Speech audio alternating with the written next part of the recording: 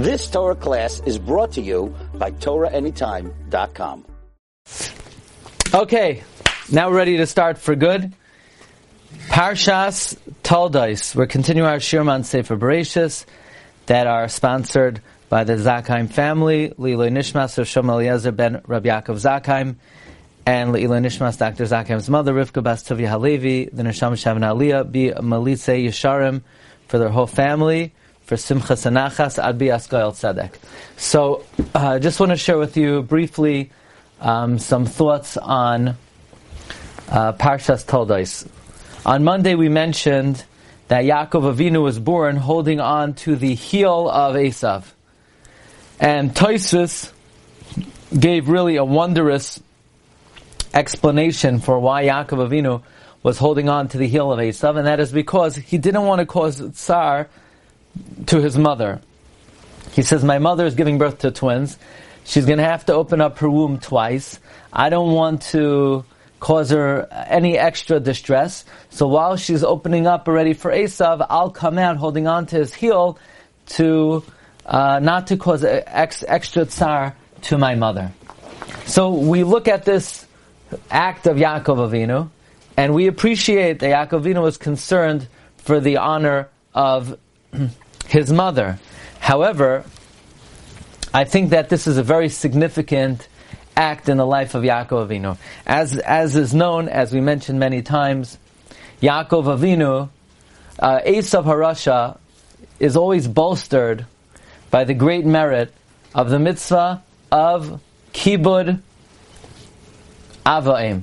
That is the great zechus of Esav. In fact, when the Pasuk says, Vayira Yaakov ma'od vayetzer la, Yaakov Avinu was afraid. He was afraid of Esav's mitzvah of Kibud Avaim.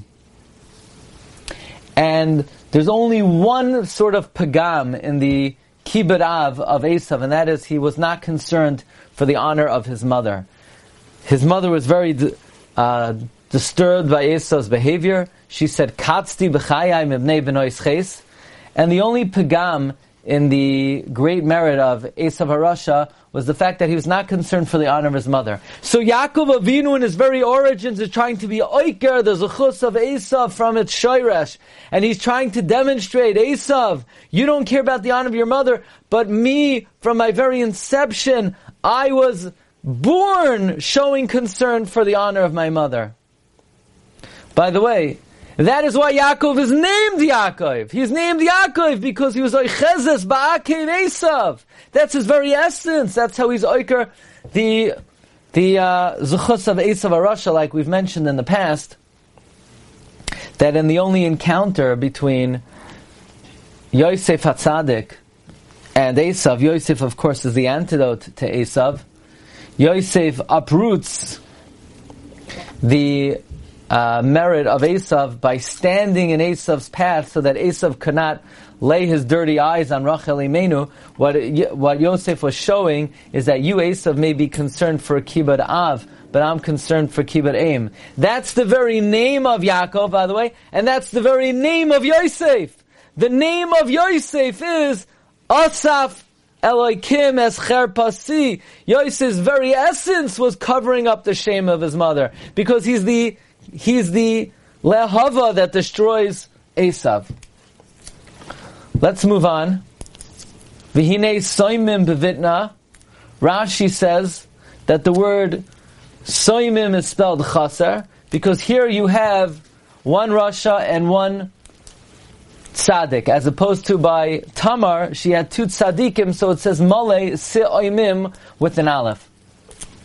And it struck me b'siyata d'shmaya.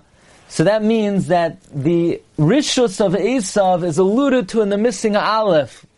Why is the wickedness of Esav alluded to in the missing aleph? If one were to try to identify, what is the wickedness of Esav? Is it that he's a murderer? Is it that he lived with the Benois Canaan? The rishus of Esav is he's an ish sadeh. He wastes time.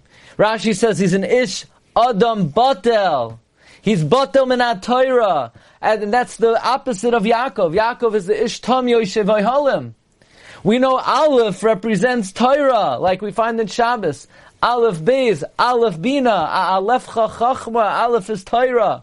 So since here we were dealing with an Esav and a Yaakov, and Esav is Chaser, he's Nishbatel min HaTorah, therefore that is indicated in the missing Aleph.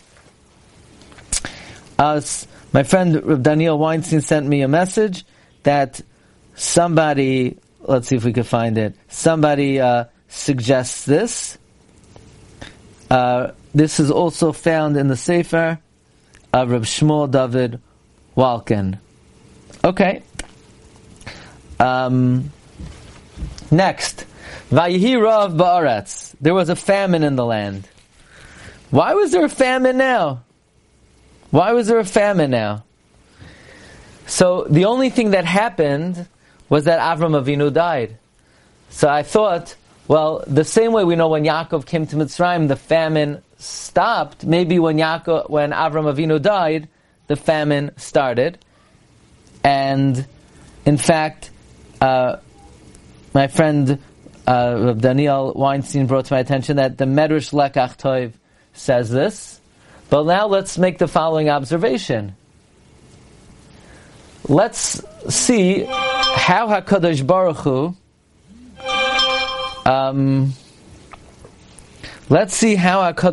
Hu orchestrates events that from this famine great bracha comes about. As we know, HaKadosh Baruch Hu always creates toiva min ha-choshech. And because of the famine, Yitzchak goes to Gerar. And he plants in that land, and he finds Mea Sha'arim.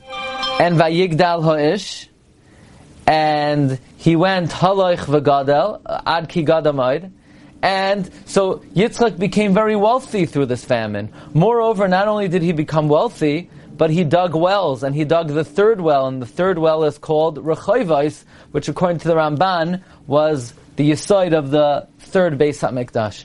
So from this very famine, HaKadosh Baruch Hu brought great blessing to Yitzchak Avinu. So these are 3 short ideas, and then I'm going to share with you a few questions on the Parsha.